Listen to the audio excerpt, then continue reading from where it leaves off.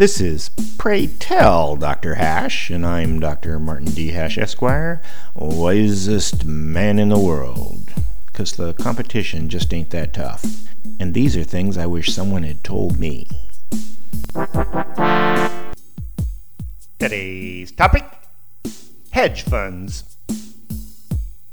Hedge funds are the epitome of money gamesmanship, where the ultra-rich exploit artificial rules to increase their wealth.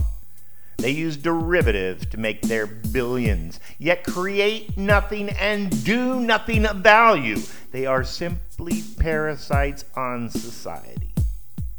It's been proven time and again that hedge funds are pure gambling, with lots of manipulation and smidgens of insider trading.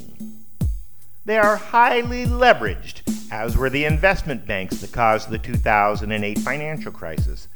For only 3% of their own money, Lehman Brothers borrowed and bet another 97% of other people's money.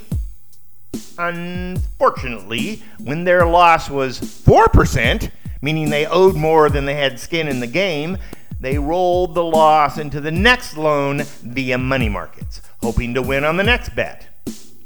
This went on ad nauseum until their losses reached almost $1 trillion, enough to crash the money markets too. Then the government stepped in. Hedge funds and investment banks also use the concept of privatizing gains and socializing losses. The idea is that they borrow huge amounts of money from unsuspecting people via retirement funds, then bet with it. If they win, they take the gains and pay special low taxes. And if they lose, they bankrupt out of the obligation and let the government cover the losses. Because impoverishing tens of millions of retirees isn't good public policy.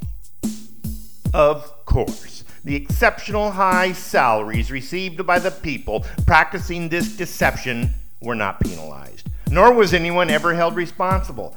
In fact, the rules have not changed, so they can do it again.